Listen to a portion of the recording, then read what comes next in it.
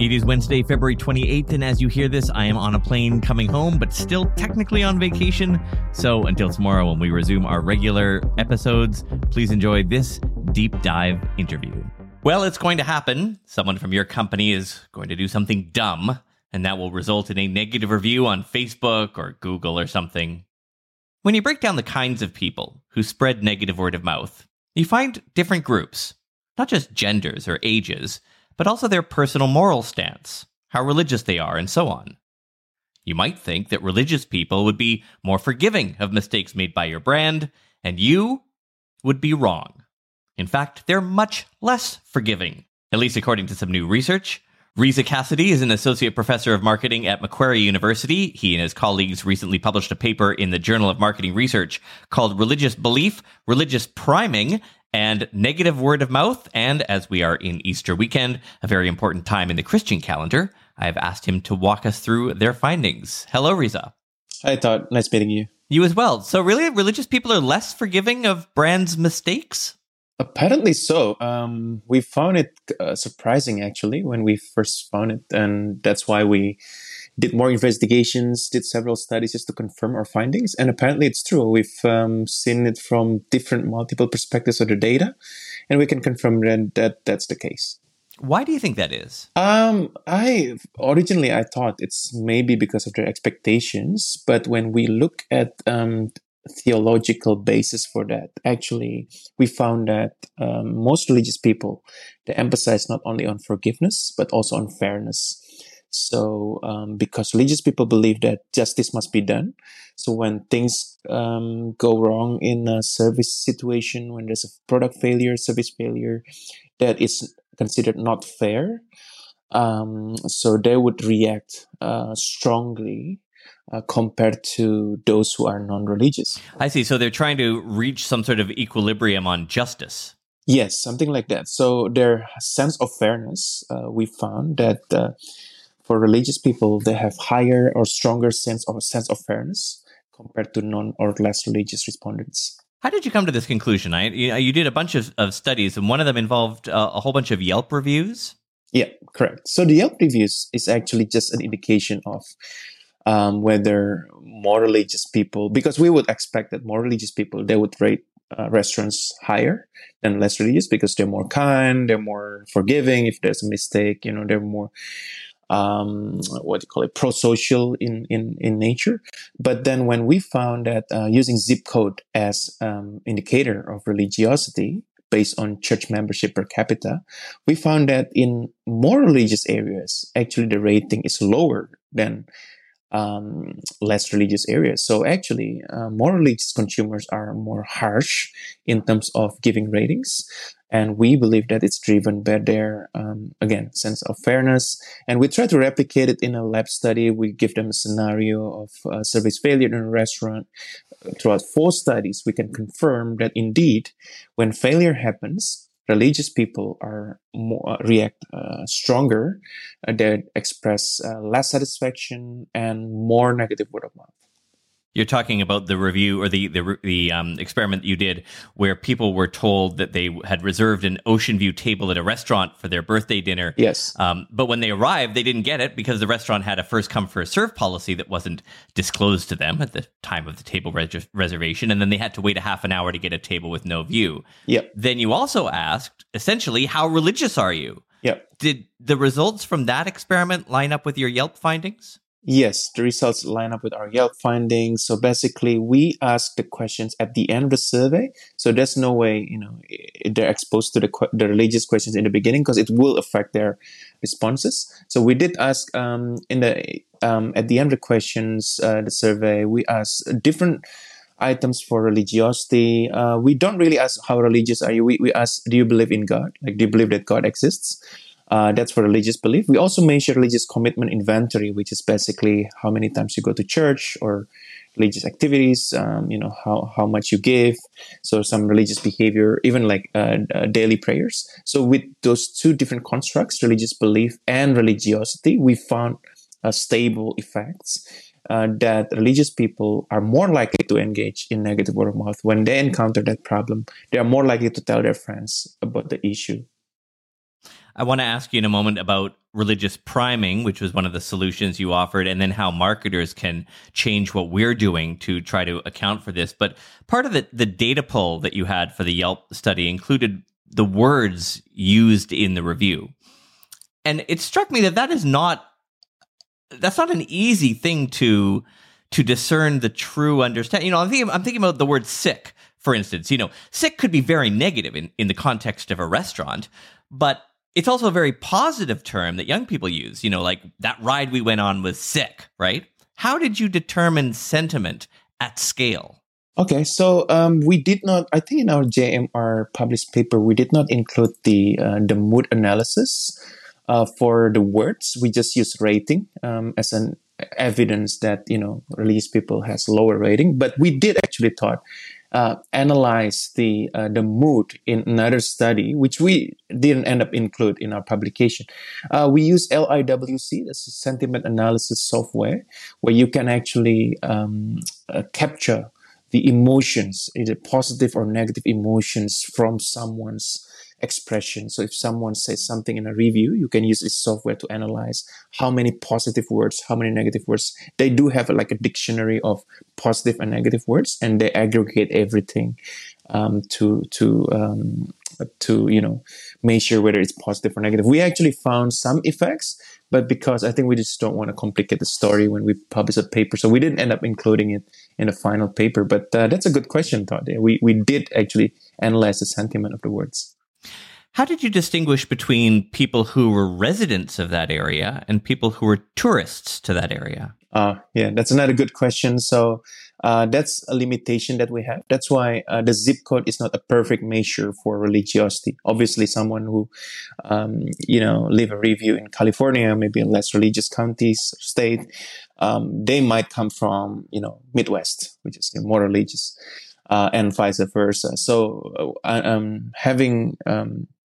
knowing that the data wasn't perfect, we replicated in a lab study, because in a lab study, we can actually measure, like what you said, do you believe in God and that sort of thing. So across 4 lab studies and field study, we found converging effects that the effects are stable across different data.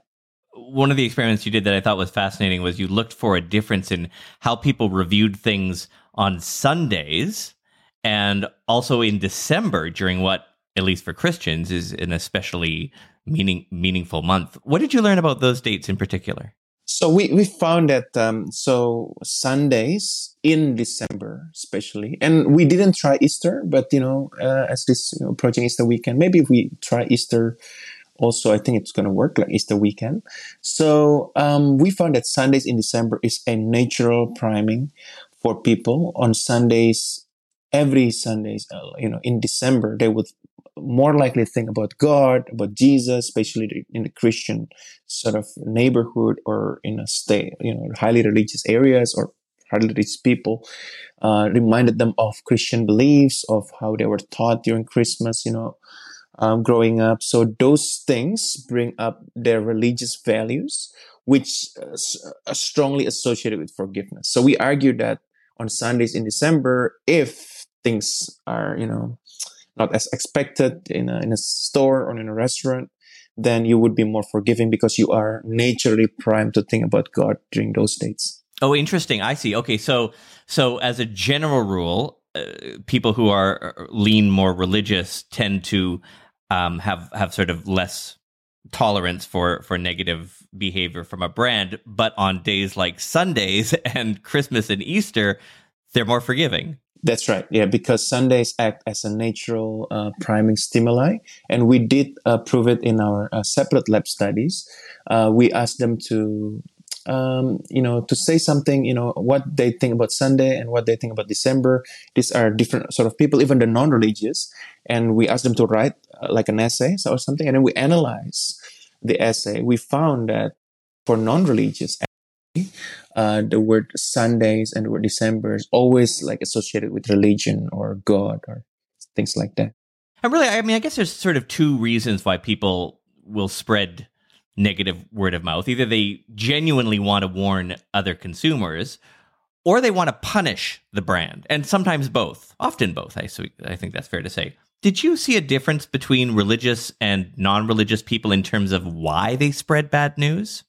Contrary to what we believe, that apparently religious people do not want to engage in negative word of mouth to help other people. They want to engage in negative word of mouth to vent their anger, vent their frustration.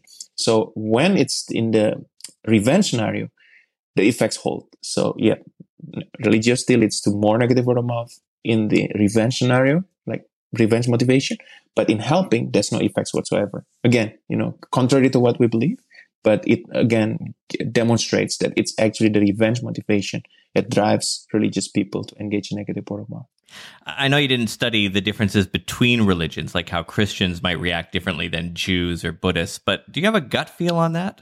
My gut feeling is if we have enough data, I think they would react similarly because the notion of forgiveness and fairness are pretty common across major religions. So let's say if we do a study in Middle East where majority of the respondents would be Muslim, and then if we use, for example, Friday or Ramadan as their holy month, which is a religious priming stimuli, I think the results will also hold because, again, it's a universal value in religion about forgiveness and fairness. Save big on your Memorial Day barbecue, all in the Kroger app. Get half gallons of delicious Kroger milk for $1.29 each. Then get flavorful Tyson natural boneless chicken breasts for $2.49 a pound, all with your card and a digital coupon. Shop these deals at your local Kroger, less than 5 miles away. Or tap the screen now to download the Kroger app to save big today. Kroger, fresh for everyone. Prices and product availability subject to change. Restrictions apply. See site for details. You have one unheard message. Hi, I was calling Current, the influencer marketing platform, but I think I just got redirected to a bunch of people listening to a podcast. Well, anyways, I was calling Current because I was told they could help get my brand set up on TikTok Shop and even build out an affiliate program of content creators promoting my brand. And even have those content creators go on live streams and promote my product there. Wow, I could really use Current. I also heard that the brands they work with are making millions in sales. I guess I'll just go to their website at current.tech. You've mentioned this term, religious priming, and my reading of your study was that it's possible to turn around this sort of negative word of mouth if you can expose people to this, as you call it, religious priming. So can we first talk about what that is? What does that mean? So priming is when you, there's this movie, I forgot, it's a Will Smith movie a long time ago. So I think he primed the person with number. Okay, so when let's say you see the number 27, like throughout the day, 27, 27, 27. At the end of the day, you'll be given like a choice from a number set. And because you see 27 all the time, you would choose 27. So, okay, the title of the movie is Focus, right? It's Focus. It's like, I think 5-6 years ago. So we use the stimuli, the priming stimuli that we use is basically, we argue that if a people keep being exposed to religion, for example, they go to a restaurant, they see, and this happened to me when I was in Colorado. I went to a restaurant, I saw Bible verse, I think Jeremiah 29, verse 11 or something. And then, it was, okay, this is like a Christian establishment. And then it primes me. So I would be reminded of forgiveness. If things go wrong in that restaurant, I will be more forgiving. In a very standard situation would be Christmas, because Christmas decorations everywhere, even in Middle East, in less religious areas in the US, we see Christmas decorations everywhere. So the Christmas decorations, especially during Christmas season, is another natural religious priming stimuli. We argue that when people are exposed to Christmas decoration, then there would be, or Christmas song, then it would activate their forgiveness values associated with Christianity. So how would we do that? Like, are we talking about literally dropping religious phrases into our marketing copy in areas where there's a lot of religious people, like the American South or something?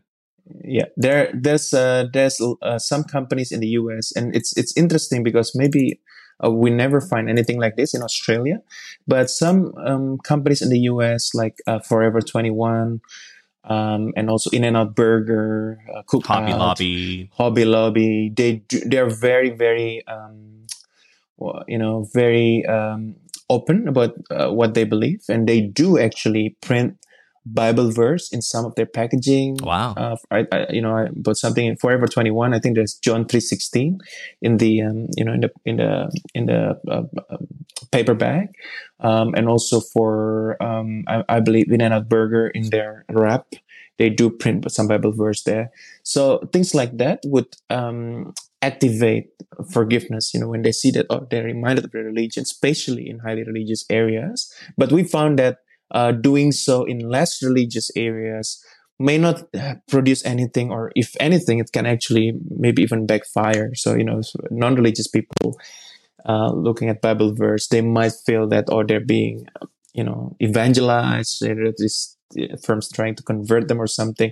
That might actually backfire. So I would say firms need to be cautious, not like one marketing strategy, packaging strategy for the whole country, especially given the US has very diverse population and different areas with different sort of ideological beliefs. Right. And as you mentioned, your own research found that religious priming actually increases negative word of mouth among less religious consumers. So how do we do both? How do we religiously prime the religious without alienating atheists?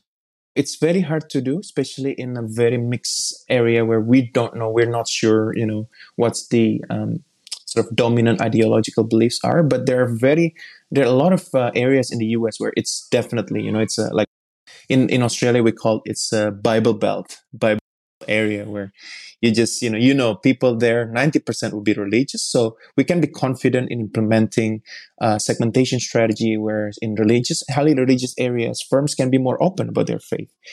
Print Bible verse in their packaging, have more, Christmas decoration, or even Christmas songs. There's some religious Christmas songs, like, obviously not, I Saw Mommy Kissing Santa Claus. That's not, but there's a lot of very religious. That's not really, but like Oh Holy Night, for example, right? So in more religious areas, retailers can be more confident using this religious Christmas song, whereas in less religious areas, or when areas when we're not sure, it's mixed, then it's better to keep it mainstream, so that we don't offend the less religious consumers.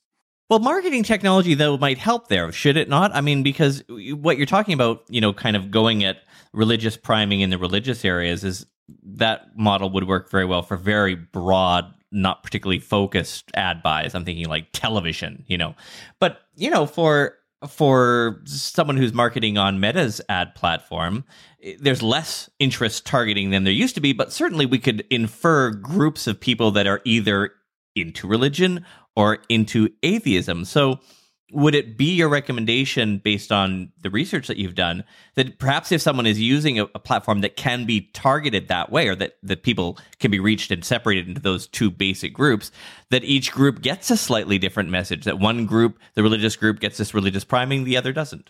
Definitely, Todd. So I think geographically it's hard to do it because, again, people move to different areas. But I think from digital platform, you can easily target people with different religious background. For example, like myself, I browse some content relating to church or faith, and my wife does the same. So I would be easily targeted by, right? So for example, if firms know my religious belief, if something goes wrong, it's simple email, with some religious stimuli, like Christmas theme or something, or songs, that would induce my mood, right? It would then activate my sort of forgiveness values. So you're right, Todd. In a way, with segmentation tools, digital segmentation tools that we have right now, it's easier to target people, and then offering them different tailored solutions based on their ideological beliefs. Your research looked mostly at like everyday service failures. Yeah. Do you think your findings could also be applied to other types of brand transgressions, like major moral or ethical ones, like the use of child labor, for instance? Oh, true. Yes. So that's something that we identify in our future research. I would say that can be a boundary condition in a way that maybe priming works for everyday failure situations, but when the failure has really have moral implications, like what you say, the use of child labor, or underpaying workers, right? So that, again, like a strong issue of fairness there. I would say religious priming would maybe work the other way around. People who are primed with God may be actually less forgiving in that situation because that failure relates strongly to fairness issues beyond their own interests. It's someone else's, especially vulnerable community. So the priming can work the other way around. It can actually make them take more revenge, spread more negative word of mouth to take this company down because this company violates strong fairness norms among vulnerable communities. So there is a point at which Jesus cannot help your brand. That's right. Yeah. So there's always a limit as to what priming can do. And I think in those situations that you mentioned, the examples you mentioned about moral failure, that definitely can work the other way around. What surprised you the most about your findings? The basic things that religious people are more, harsh when it comes to reviewing things, and they spread more negative word of mouth. It's like they sort of hold this anger inside of them. And when there's an opportunity to actually not engage directly, but to, take revenge indirectly through negative word of mouth, they would do that. So it's like a suppression method instead of forgiving automatically. So I found that when I also read the psychology literature, I found that, religious people are not always forgiving because it's deep inside. And we found that you need to activate, you need to remind people about their beliefs so that they forgive. It's not something that is automatic. Forgiveness is something that needs to be triggered among religious people. I'm curious to know what made you want to study this. Religion has always been an important part of my life growing up. When I started my academic career, it wasn't easy to publish on religious stuff because there was not much interest on it, especially in marketing literature. And then about 6-8 years ago, there was this paper in Psychology Science, I think, about priming, which then leads to emerging interest in marketing, management, in business literature to study the importance of religion. So I was one of the first pioneers working on the topic. And then when we found the converging evidence from Yelp and lab studies, we know this is something that general marketing research would love because we have, different multiple perspectives from different data points to prove that religion is not something simple. The effects are not always something we expect, that marketers need to be wary of the effects of religion on consumer behavior. Well, it's certainly interesting research. I'm delighted you could share it with us. Thank you so much. Thank you, Todd, for the opportunity. Reza Cassidy is an associate professor of marketing at Macquarie University. The paper he co-authored is called Religious Belief, Religious Priming, and Negative Word of Mouth, and it is in the Journal of Marketing Research. He joined me from Melbourne, Australia.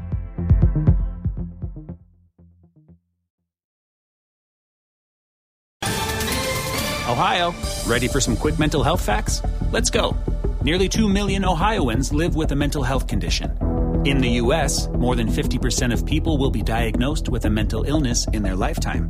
Depression is a leading cause of disability worldwide. So why are some of us still stigmatizing people living with a mental health condition when we know all of this? Let's listen to the facts and beat the stigma. Ohio, challenge what you know about mental health at beatthestigma.org.